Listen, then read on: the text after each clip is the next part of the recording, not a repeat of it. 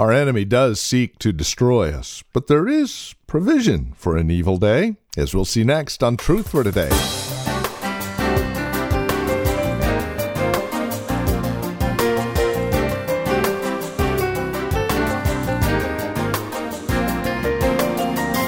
We are in a battle. As believers in Christ, we have a warfare that we are engaged in on a moment-by-moment, day-by-day basis. But God does not leave us helpless. Hi there. Welcome to Truth for Today with Pastor Phil Howard from Valley Bible Church in Hercules. We're continuing our look at Ephesians chapter 6, spiritual warfare, God's provision for an evil day. What is that provision? We'll focus on that today and throughout the rest of the week. Join us. Here's Pastor Phil Howard now with today's program.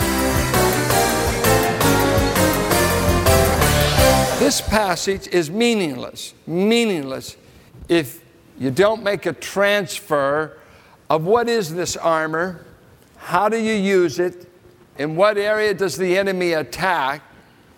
And in seminary, it was the first time I was ever exposed to satanic attack and the armor to protect yourself against it.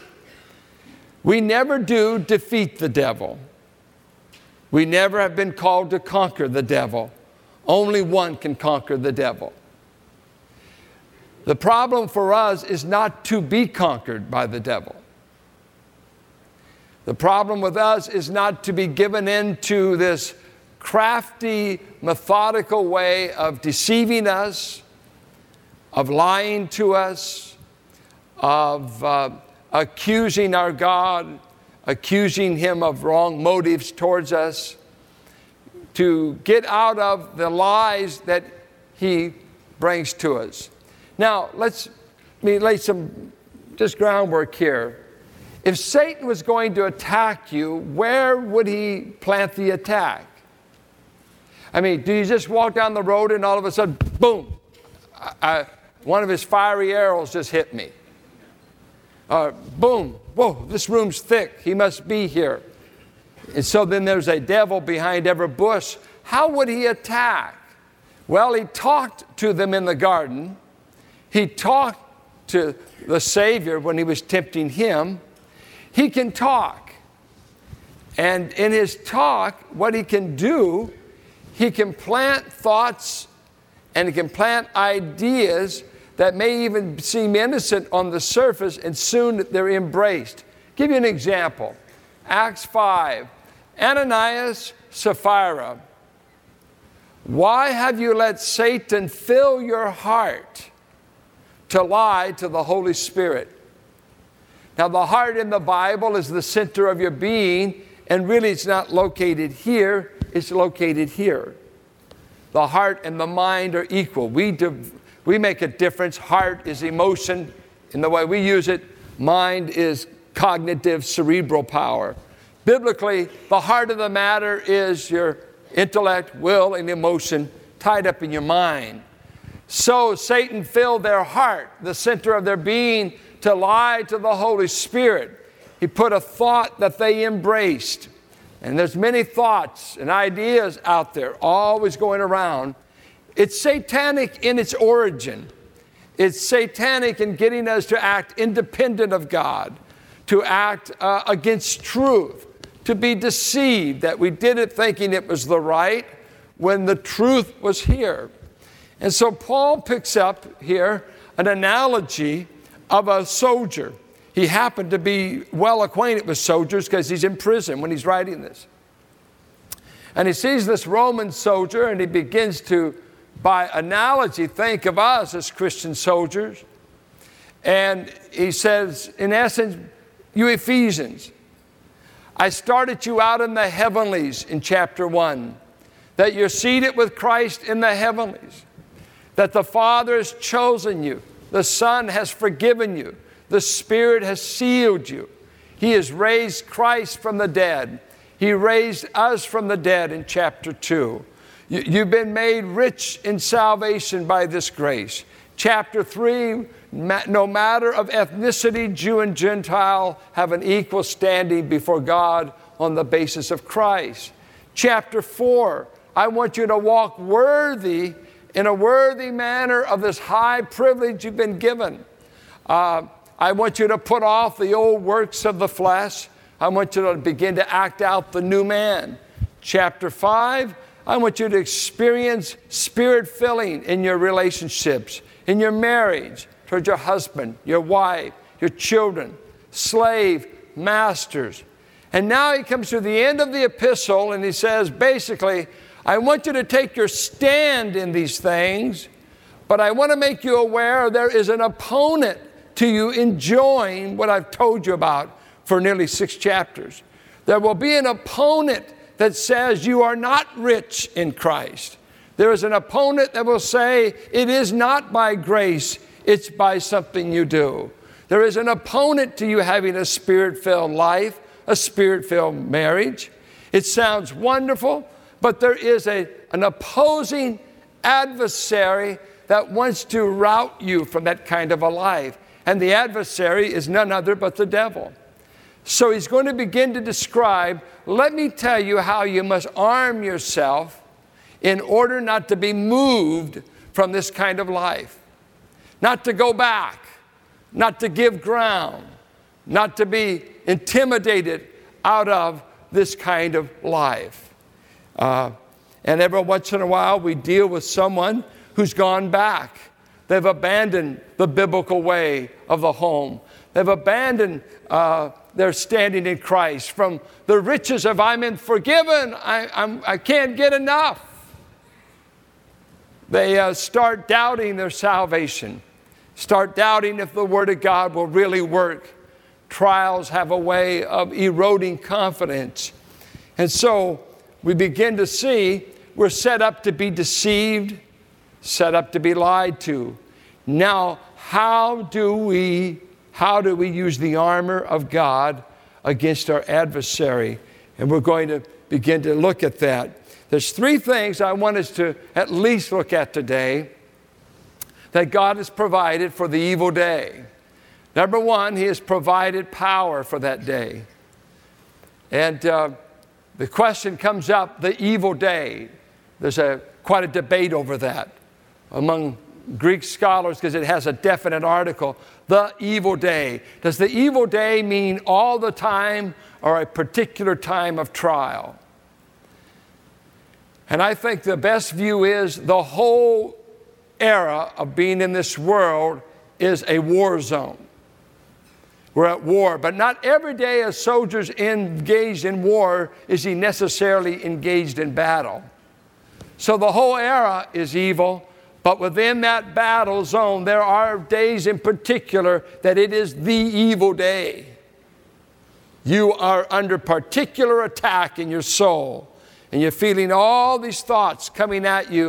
And you say, I'm in an evil day. And it's true. It's when Satan unleashes. See, the devil doesn't bother a lot of people because you don't want to wake up the sleeping. So someone says, well, he's talking about something I've never experienced. I'd be a little concerned. Because he never bothers his own. He's already got you. And he never bothers saints that he's already routed them. It's those who are standing in the armor, still engaged in the warfare, that will feel the most attack.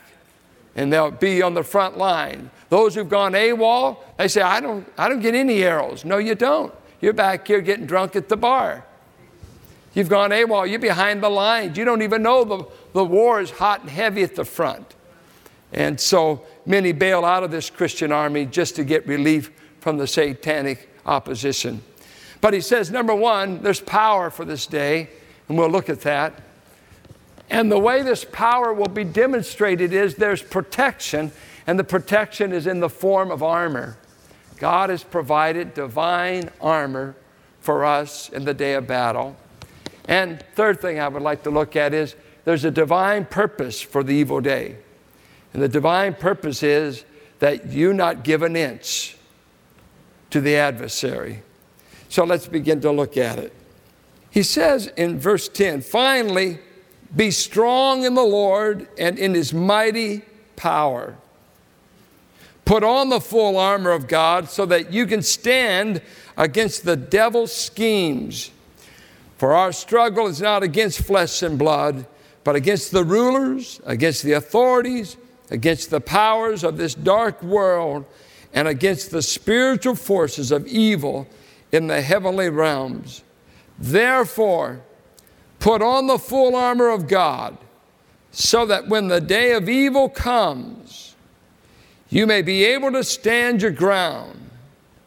And after you have done everything, to stand firm then. And he begins to tell us about the armor. There is power for the evil day.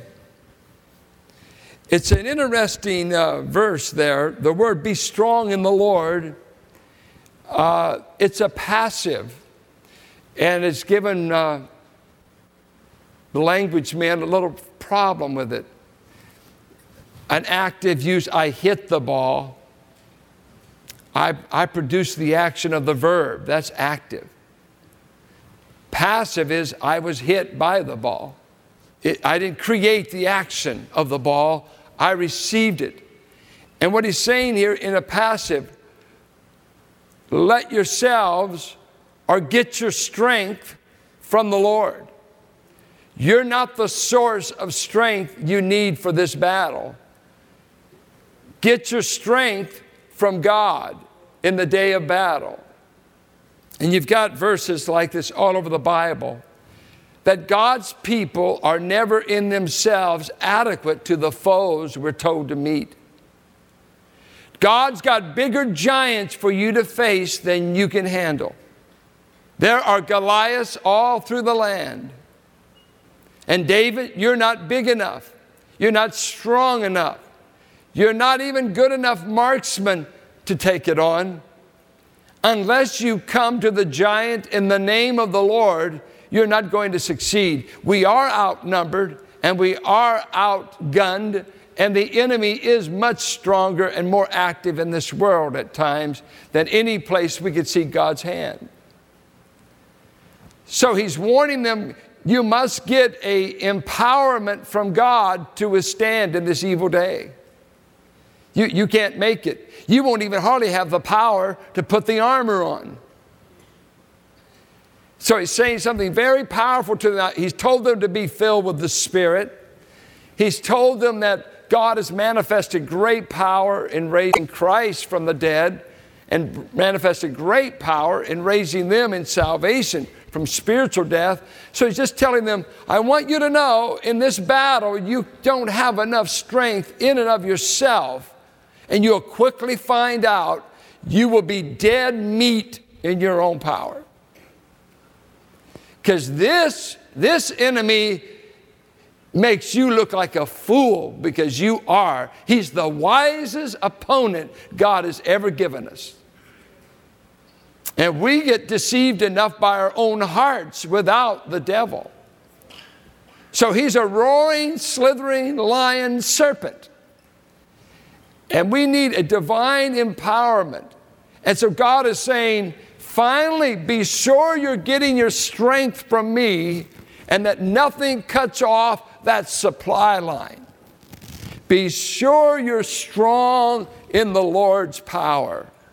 And that is simply a way of saying, be sure you're operating off of divine strength and not your slick ways, your human whatever. Be sure you're abiding in this vine. Be sure you're dependent on heaven for your resources. If you're in a proud state, or if you're in a self-reliant mode, or I can handle this and I know how to do this, watch out, watch out. You're not drawing on divine resources, and you're just going to be a statistic. You're going to be laying down on the battlefield, as Pilgrim says. Apollyon hits him, knocks him down.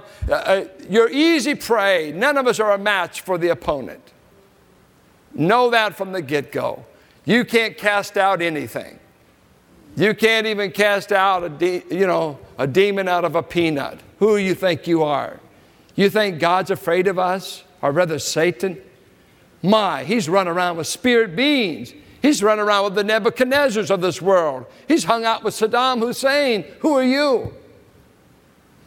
So you want to have a trembling on one side that I don't have the power, And that's just where God wants you, because He's got a bunch of promises for you if you'll come to Him for power. You hear promises like this, and I just wish you had the language inside you. They're just simple. They're very simple, but they just enrich it. Philippians 4:19. I can do all things through Christ, and here's how it goes in the Greek, who infuses His power in me. I can do anything if He's infusing His power in me. So on one hand, he says, the power is God's, but when that power is unhindered and going through me, I can do anything God wants me to do in His will. And what a wonderful thing. I'm walking in His Spirit. I'm controlled by His Spirit. I don't have to be afraid of the roaring lion. I don't have to be afraid of the Goliaths of this world. If my strength source is Jehovah's strength, I need not be intimidated.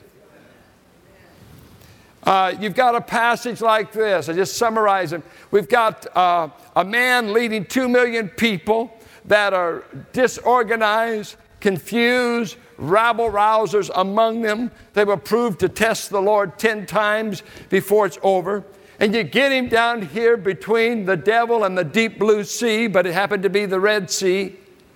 And you get him right up here in Exodus 15, and he looks behind him, and here's Pharaoh's army in full charge. In front of him is a body of water he cannot cross. Among him is a bunch of rabble-rousers who are saying, we ought to kill Moses. He sold us on a lie. He said God wants to deliver, and we're out here ready to be massacred. And what does God say to Moses? Moses, you're able. No. Moses, flex your rod and show off your strength. No, he said, you stand still, Moses, and see the salvation of the Lord. You just trust me. I'll be the power for the Exodus. Not only by blood am I delivered, I'm delivered by power. And you watch when I get through with Pharaoh and his horsemen. Miriam's going to need 3 tambourines to sing this song.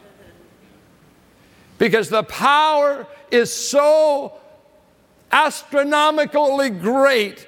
I'm just going to flick a little bit of my power. The Red Sea will roll back. So I've got all the power my people need to win any victory. You just got to be sure you're drawing on it. And he stands still there. Finally says, would you put the rod on the water? And Charlton Heston led them through. Over and over. God wants to share His power with His people. Why is it that so many believers lack strength? Why is it? I mean, they can't overcome the least little thing. And pretty soon you have anemic Christianity. I can't do this and I can't do that. And I just wrote down some of the things that cut us off from that power. Number one, if you don't believe God can do it, He won't do it for you. If you don't believe God can do it, He can do it, but He won't do it for you. Unbelief never changes His power. It just turns off the tap of the power to your life. He never honors unbelief. Without faith, it is impossible to please God. But those who come to God must believe that He is, and that He is a rewarder of all who believe that He can do it. If you believe God can do it, you can draw on the resources. It's just faith. You know what? The whole Christian life is faith. How do you walk in the Spirit? You trust God. How do you overcome temptation? You trust God. How do you draw on God's strength? You trust God. You rely on God. The biggest enemy to your whole Christian life is to get you where you stop trusting God. And you take over and you move in your strength, and then we meet with burnout, frustration, and it's never God's strength for you to be passive. God wants you engaged in this warfare. He wants you engaged in Christian service. God doesn't energize the passive. This is a very active thing to be relying on God. There used to be a movement that called let go, let God. And it taught a passivity, that we're just in the boat and we just trust God. That is the wrong view of biblical faith. Biblical faith is actively trusting God for the resources to do what you understand God's will to be. But unbelief is the enemy. It's the number one enemy. And always when there's unbelief, this is why there's prayerlessness. Why talk to someone I don't trust? Why ask God when I don't believe Him? I might as well save my time. Go out and plant a bulb or something. I don't want to ask anyone for anything that I don't trust. So unbelief is the source of our prayerlessness. You don't believe me for anything anyway, so don't go through a ritual to hear, no, I won't give it.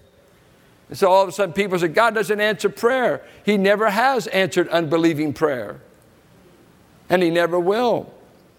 I think for the last, I would say for the last 3 months, in my own spirit, I just keep hearing this little refrain from God.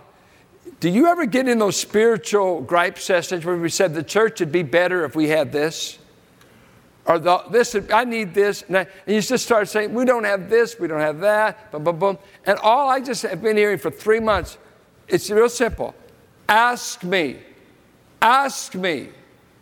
Don't tell me what you don't have and never ask me. But sometimes it's more fun griping than it is asking. It's easier. You don't need faith to gripe. You need faith to ask in prayer. Lord, we don't have, I don't hear you asking. Otherwise, you don't want me to tell you what we don't have? No, I don't. You haven't asked me. And I started asking Him for some things, and sure enough, He gave them. Unbelief cuts me off from this strength I need for this evil day. And what it does, unbelief shuts me off from my communication system. I lose my walkie-talkie out there, and I need to know if reinforcements are coming. I need communication system when I'm in war. I need to be in contact with headquarters. I got to know that this operation is being run by greater intelligence, and prayer is my walkie-talkie in war. Are you there, Lord? What do I do next? But if I move into unbelief, you know what? I think the enemy has bombed out headquarters. I don't think headquarters exist anymore. Headquarters doesn't care if I get killed out here. They won't send any reinforcements. Well, don't ask. You've talked yourself into total defeat. Faith leads to really effectual prayer. Third thing is we just get too distracted to depend on God for divine resources. One of the most distracting things I find is to inherit a car that always stays on E. And nobody has it in their time schedule to pull into a gas station. And I've never seen yet a car that comes that says automatically will be filled. Automatically. Say, well, how dare you let my car run out of gas? Well, friend, there's a station about 3 blocks. Well, you have to pull in there, stop, don't you? Yeah. You have to put it in there. Yeah. And we have believers say, well, I'm just too busy working for God to stop and refuel. You're not too busy for a nervous breakdown. You're not too busy to resign. You're not too busy for burnout. You're not too busy for frustration to replace joy. It's just, you don't have time to stop and be refueled. It's hard for some of you to go to church on Sunday. I mean, you can be getting so many things done for God today, but you had to just come in here for a pit stop and get a quick tune-up. And so how do you appropriate this power? Well, asking for it. One thing I would always recommend is remain close to the source of the power. Pastor Phil Howard here in our series, God's Design for Life. Getting a clue, an understanding, an idea of just how much God really loves us and the design that He has for your life and mine. This is Truth for Today with Pastor Phil Howard, and as we conclude our time together today, we're mindful of the fact that there might be those of you who would enjoy hearing this program again. As always, we have copies available on CD. Simply call or write to us or stop by our website. You can reach us by phone at 855-833-9864. That's 855-833-9864. Or stop by our website, truthfortodayradio.org. As you contact us, please bear in mind that we do continue this radio broadcast here on this station through the generous support of Truth for Today sustainers, folks just like you. With your dollars, as you partner with us financially, we'll provide to you, as our way of saying thanks, a quarterly newsletter, a once-a-year special gift. Take a break with Pastor Phil, the weekly video devotional. It's all available for you as you partner with us financially.